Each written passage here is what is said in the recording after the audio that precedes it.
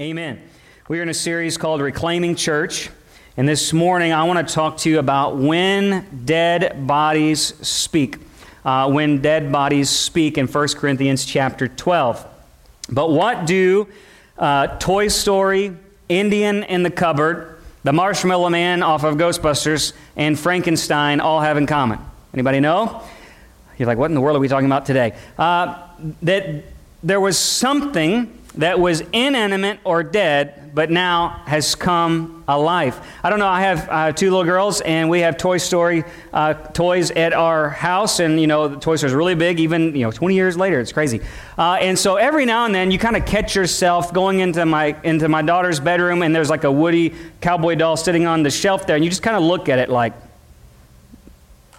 something about you kind of like, did he just come alive? Did he say something, or is something going to happen when I walk out of the room? Because there's just a little piece of you that just wonders, you've watched it when you were growing up, and you're like, oh, maybe it is. Or you grew up with Indian in the Cupboard, and you kind of just think, what if this thing came alive? And if something that was inanimate or dead became alive and started talking to you, one, you would either check yourself into a hospital immediately, or you'd think, oh my gosh, it is evident this thing is now alive. When a dead thing begins to speak, it's a good indication it's now alive. Somebody say amen. That's right. All right, so that's what it is. Do you know there are over 10 resurrection stories in Scripture? From the Old Testament time, you can go back to Elijah and Elisha, where they brought widows' sons back to life. There's a crazy story about a man that got thrown into Elisha's grave, and when his dead body touched Elisha's dead bones, he came back to life, and he began to talk about the things of God, probably. I'm sure he did. And then there's the stories of Lazarus in the Bible. There's the story of Jairus' daughter. There's the story of the little girl that Jesus brings back to life. And of course, even when Jesus died on the cross, the Bible says that the tombs were open and the saints of God began speaking to all kinds of people. Now, wouldn't that be something to see? That dead people who were once dead are now speaking. It's a good indication they're not dead anymore, right? And of course, we have Jesus. And each time you look at these events, when the resurrected when these dead people become to speak, it's good living proof that God is a God of not just the living, but the dead as well. He is a God that is beyond all things and for all things, and in Him all things are held together. And isn't that the mission of God at the end of the day, is to make dead men come alive? If you were to see someone resurrected from the dead and begin to speak again to you, it's a good indication that God is all powerful, that He makes dead things come back to life. And Peter said that in his epistle, in 1 Peter chapter 4, verse 6, he says, "For the gospel has for this purpose been preached, even to those who are dead," everybody say dead, dead, that though they are judged in the flesh as men, they may live in the Spirit according to the will of God.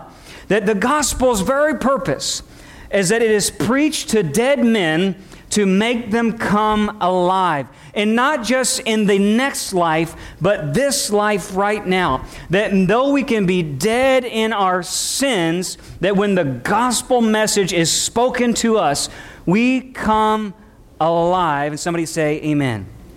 That's the gospel. It's alive now in this life, but also in the next. That dead men, once in their sins, were resurrected, and now what better way to preach to other people than have resurrected people, dead men now living, speaking life by the power of the Holy Spirit. Problem is, from the very beginning of time, dead men have always been worshiping dead things. For instance, if you go back in the Old Testament, there is these temples that men set up. They build it with their own hands, and then they find some piece of wood or gold or rock, and they begin to carve it, and they say, that is God. And the Bible says that God repeatedly calls these people worshipers of dead or mute things. That is a mute idol or a dumb idol or a dead idol that somebody thought, let's just carve a rock, call it God, and start worshiping it. And God looks at His people and says, how can you worship dead things? How can you, the people of the living God, worship dead and mute idols. You know, God has never spoken through Toy Story, inanimate objects coming to life. He didn't get Frankenstein's monster, put him back together, and electrocute him and get him to come speak the gospel. God has always desired to use living men, resurrected men, to speak His word. Let me tell you why. Look at Moses. Moses, from the very beginning, Moses is a man who's come out of a life story of coming out of murdering a man, and he knows purpose for his life, and God comes to him in a burning bush and transforms Moses' life and speaks him from that burning bush, from the fire of God. God spoke to him face to face. Then he goes to a mountaintop, and he speaks with him through a mountain, through a cloud of fire and smoke, and God's audible voice spoke with Moses. In the tabernacle, the Bible says that he spoke with Moses as if face to face, that above this mercy seat and between the cherub, God's Shekinah glory fell down, and he spoke with Moses. Not a dead thing, not a rock, not a stone, not a dead idol, but a living God spoke through fire to Moses. And Moses would then go and take what God had spoken to him and begin to speak it to other people. In the entire Old Testament, God always would use men who were once dead in their sin, resurrected to life. He would bring them a word, and they would speak that word to the people. The Bible says that men of old were moved by the Holy Spirit. As the Holy Spirit gave them the ability, they'd write it down and they'd speak it. God so longed to speak to us through resurrection that He sent His only Son in the flesh, moved by the Spirit, led by the Spirit, born and baptized of the Spirit, that when Jesus Christ died on the cross, He would leave His Holy Spirit to His early church, and He would say, go wait until you receive my Spirit. And there in that room, 120 young disciples of Jesus Christ had that same flame that rested from Moses' burning bush, now rested on each one of them. And then what happened? Those dead men came to life and began to speak the Word of God to a lost and dead world by the living power of the Holy Spirit. They spoke the Word of God with boldness, and rather than have some idol try to tell the world, rather than have some rock or stone, some mute or dead thing, God chose resurrected men to be His ambassadors. I think most churches today are much like these old temples we're talking about, with mute idols. That dead men still worship dead things. What do I mean? You see, in the Bible, there was a diversity of spiritual gifts that were once in the pews, now have been given just to the platforms. There's a Pharisee spirit, I think, that rules today, that says we have to have knowledge and doctrine and education. You have to have traditions. We've got to have control to keep the people safe and to keep chaos out of the church and to keep order. And so we believe that only pastors and evangelists can really be used by God. Or worse, we believe the lie that the gifts and the power of the Holy Spirit ended with those early followers of Jesus. And now, what do we have? I think at many times we have museums of mummies, dead men who cannot speak, worshiping dead things that do not speak. And it was Moses, the very man who spoke with God face to face from the fire. In Numbers chapter 11, you know what he prayed? He said, "Oh, I would that all of God's people were prophets, and that the Lord would put His Spirit on them." My question for you today is, what happens when dead bodies start speaking? What happens when dead church bodies start speaking again the things of God? So let's look at here just for a moment in 1 Corinthians chapter 12. I want to talk to you about being a talking body, a talking church body, that we are dead men supposed to be resurrected, speaking the words of God. So 1 Corinthians chapter 12, if you're there, somebody say amen. All right, so there's a background here you've got to get. Paul is speaking to this church. It's his church. He planted it. He watered it. Apollos watered it. Then God began to do the growth. But here's the problem. There were some problems. The First Corinthian, the letter says there was divisions. There was a denominational division. There's division between married and single. a division between rich and poor, a division between slave and free, and lastly, at this very passage, there's a division between gifts and not gifts, or gifts and different gifts. For instance, rich people thought they had better gifts than slave people.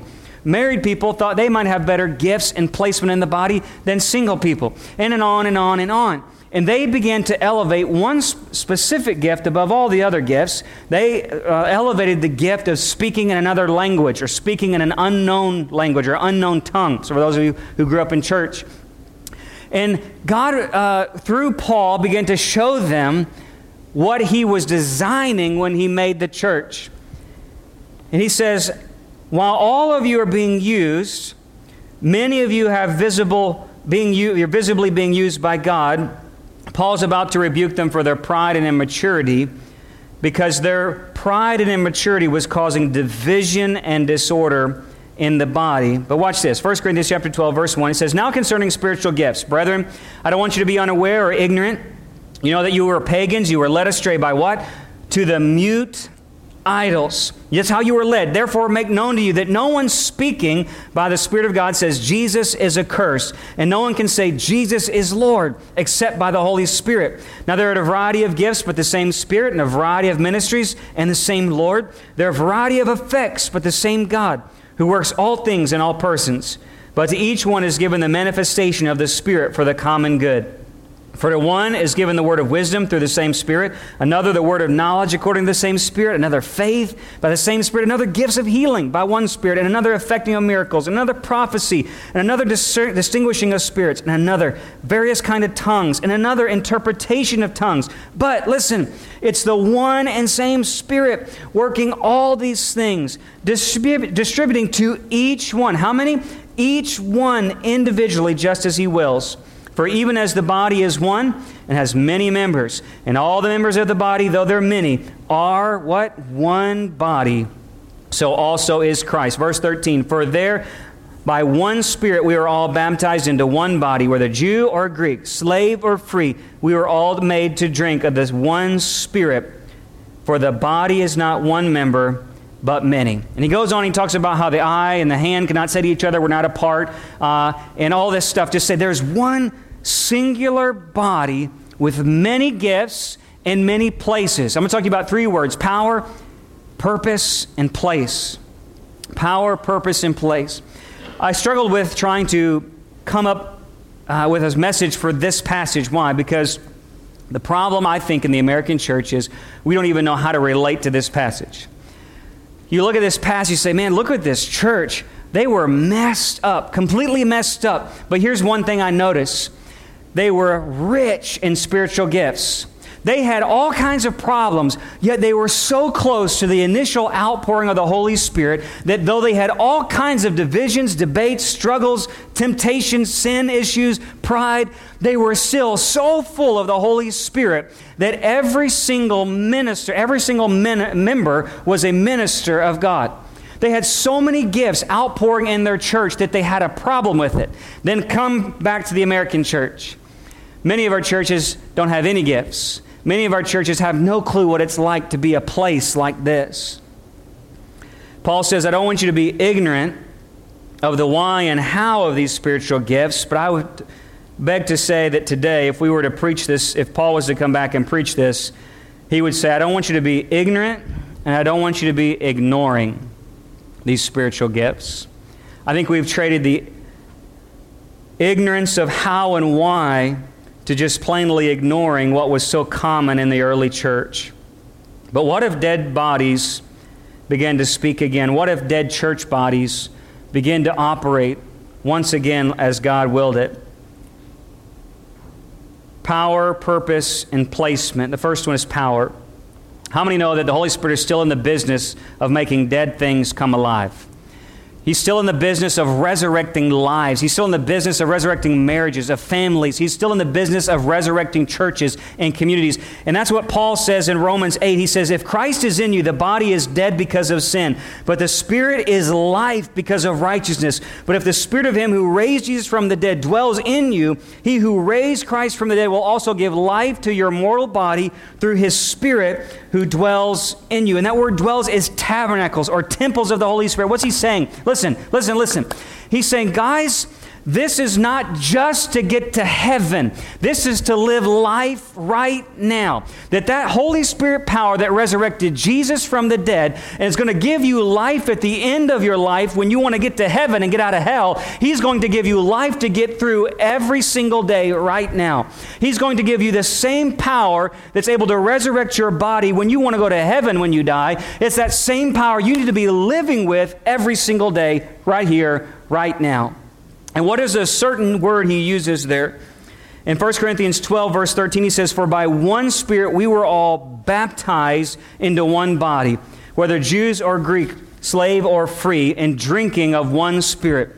He's not talking about water baptism there. He's talking about the immersion baptism of the Holy Spirit. What that means is that when we are saved, it's not just coming to church and saying, well, I'm saved and that's just good enough and I just want to get a little bit of my feet wet in the water of salvation. He's saying, no, I want to be completely immersed with the power of the Holy Spirit, that I am becoming an indwelling temple, a dwelling place of God, where I am completely immersed or anointed in the Holy Spirit. And what happened in Acts chapter 2 when all of these followers just didn't come get saved and start going to ceremony services. They didn't just get saved and start going to church services. They got saved and they got immersed with power and they began to speak.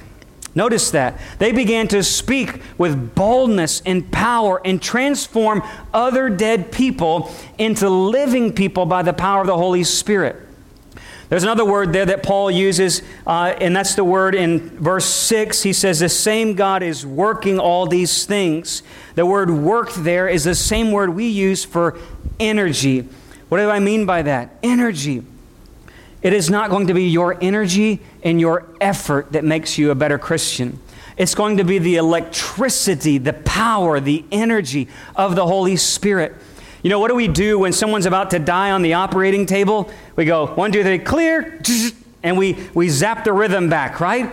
And he's saying it's the same thing. Maybe today, some of us need to get a little zap of the Holy Spirit back in us and say, God, I want to be living. I want to have a power on the inside. Maybe you're saved, but you're half alive. Come on, somebody. You need to have the zealousness on the inside that is pumping your rhythm, that's moving within you, that's producing a will to want to talk about Jesus, to want to worship, to want to evangelize, but yet we're just half alive.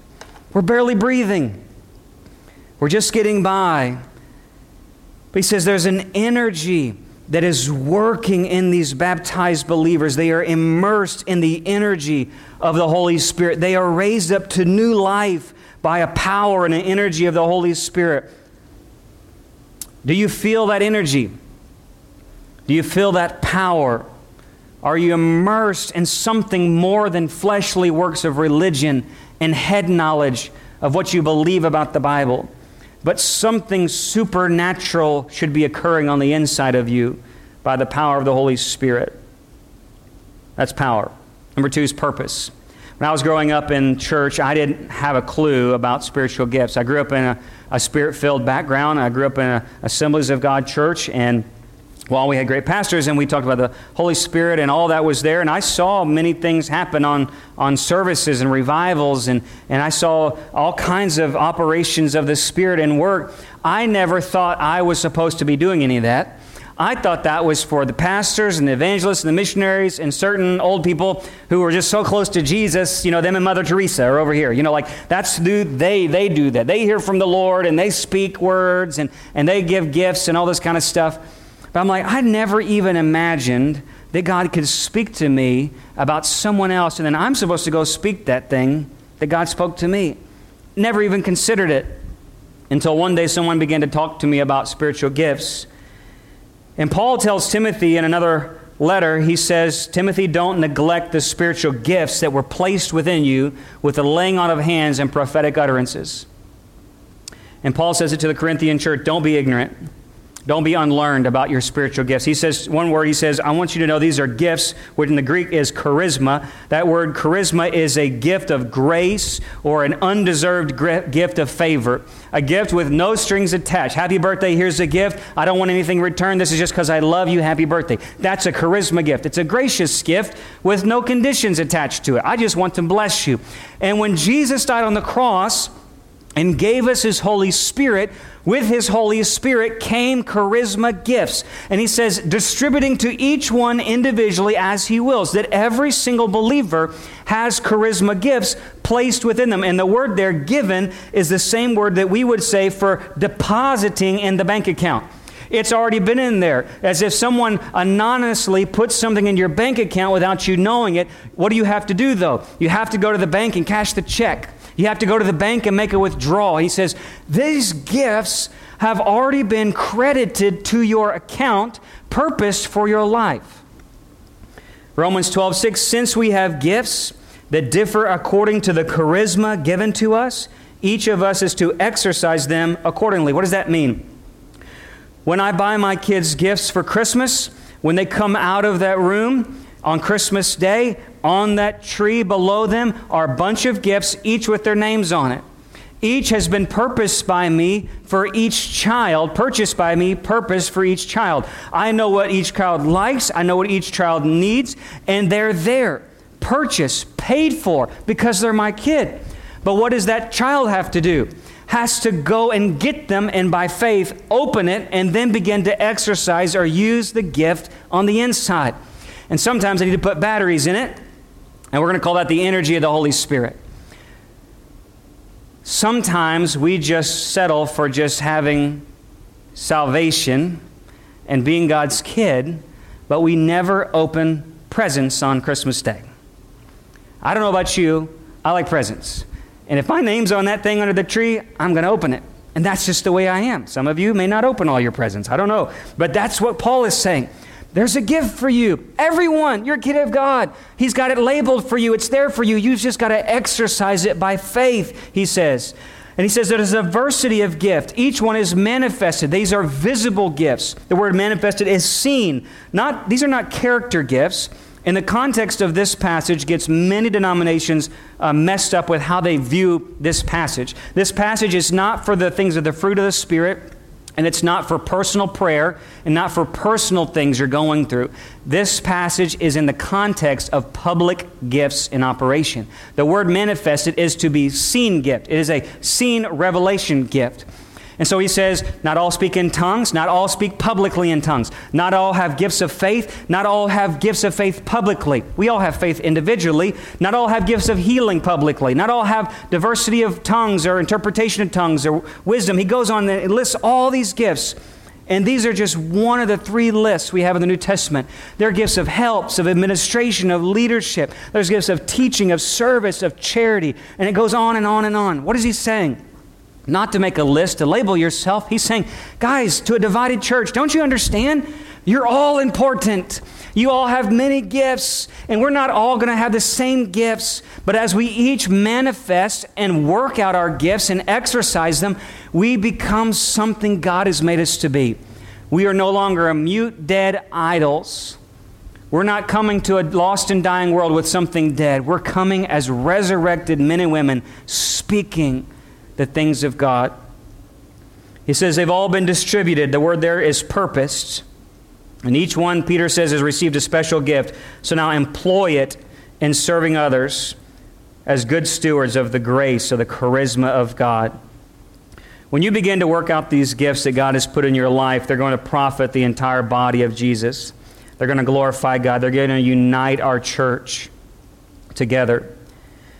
And I told our first service, I said, it kind of makes me think about that moment You know, if you've seen the old cartoons, the old black and white movies of Frankenstein's monster, right?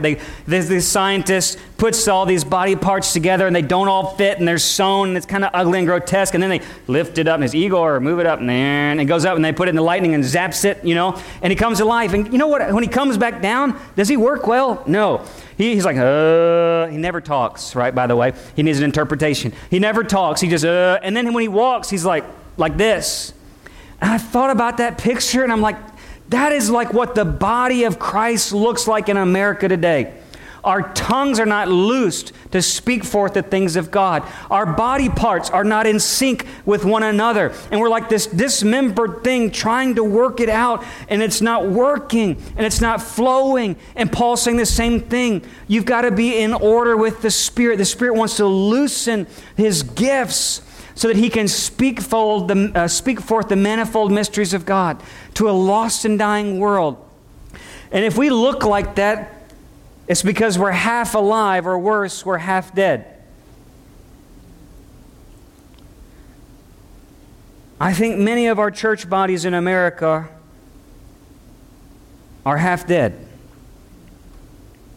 because we've not been loosed of our tongues. We've not been in sync in our body of the Holy Spirit. And the Holy Spirit energy needs to zap us again. I'm praying for His will for our church. I'm praying for us to surrender our mouths, our bodies. I'm praying for us to start moving, exercising in faith. And I know that God will supply the power. And lastly, Paul says, His placement. There's a power, a Holy Spirit electricity. There's a purpose.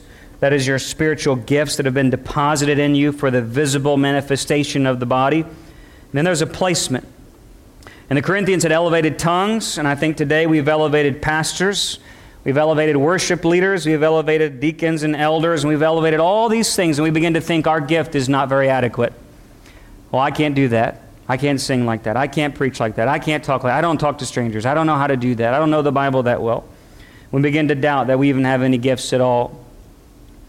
And some have feared so much anarchy because there's so many bad things out there of charismania and people taking the Scripture too far that we've gone the other direction.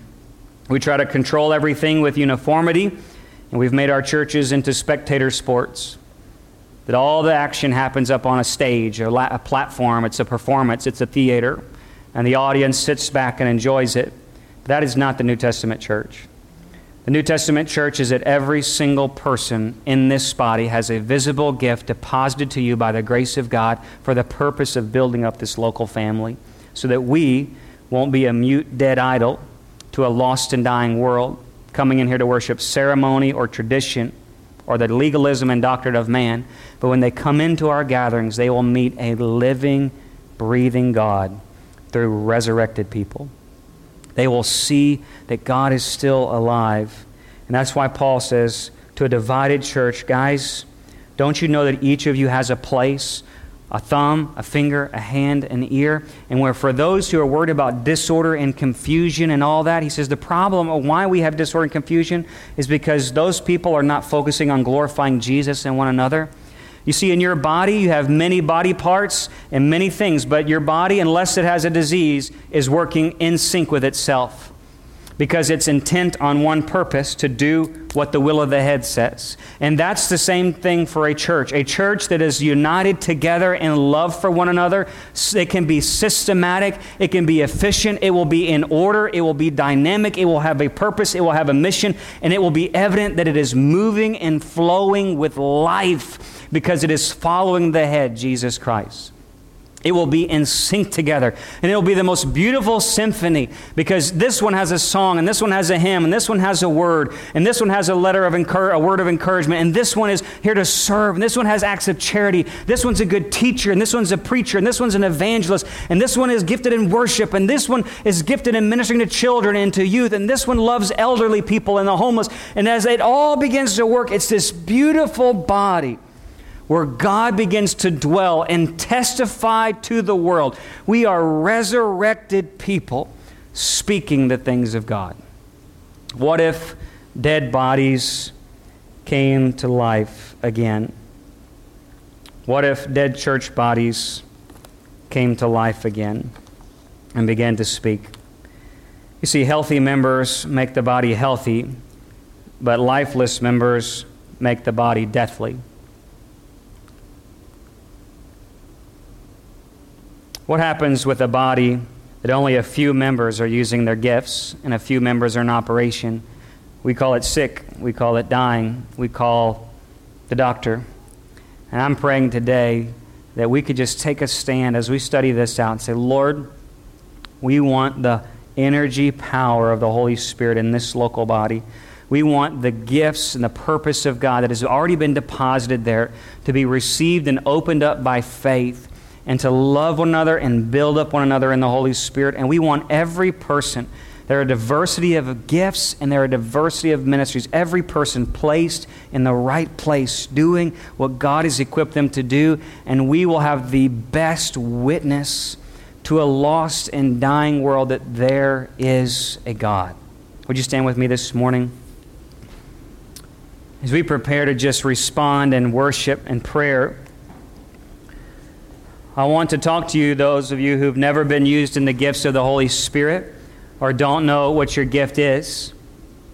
The Bible says if we have confessed our sins, believe on Jesus, we'll receive the gift through the indwelling, the born again of the Holy Spirit. That's received by faith. I'm going to challenge you to not just stay there, but to continually work to be immersed, baptized in His Spirit, totally giving over your life to the control and will of God, like these early followers did in Acts chapter 2. They said, yes, God, I will go. Yes, God, I surrender my life to be a mission, to go to the mission, to whatever that mission is, to go to this place or that place. God, I want to be used of God. And the Lord says, fine, I will use you.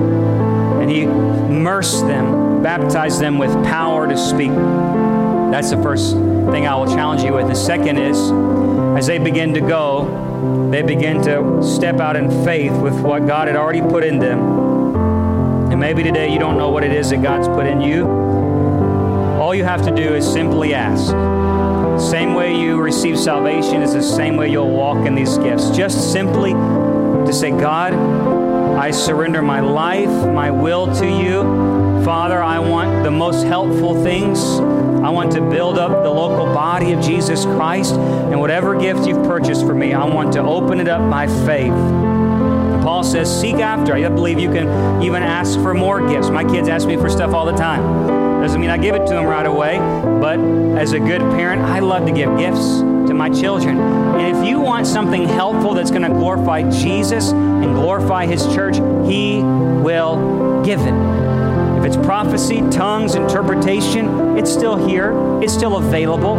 If it's healing or miracles, if it's helps, you want to be a better teacher. You want to be a better preacher. If you want to help people serve, if you want to be a better giver, God's got to know that He can trust you with your finances, that He can give through you so that you can give to others. God loves to bless you so you can bless others, but sometimes it's for our own benefit. You say, God, I want to be helpful. And I promise you, as you ask, you begin to seek the Lord, I promise you from personal experience, those things are going to begin to come. He's going to give you an opportunity that you're going to have to step out in faith to do it. And as you take the step in faith to give a word, to speak, to encourage, to teach, I was never a teacher until I took the step of faith to teach. You're never going to see a blind person healed till you take the step of faith to pray for a blind person. Do you understand how this works? You have to take the step of faith. As the Holy Spirit prompts you, as you sense His leading, He will begin to prompt you. And you'll begin to say, Lord, I'm going to take that scary step. And I know you're going to supply the electricity, the energy, the ability is going to come through not your efforts, but the Holy Spirit's. So if that's you today, I want to have a special prayer for you. Today, if you need the Lord Jesus as Savior, these altars are open in a moment. I want you to come find a place to pray, and our leaders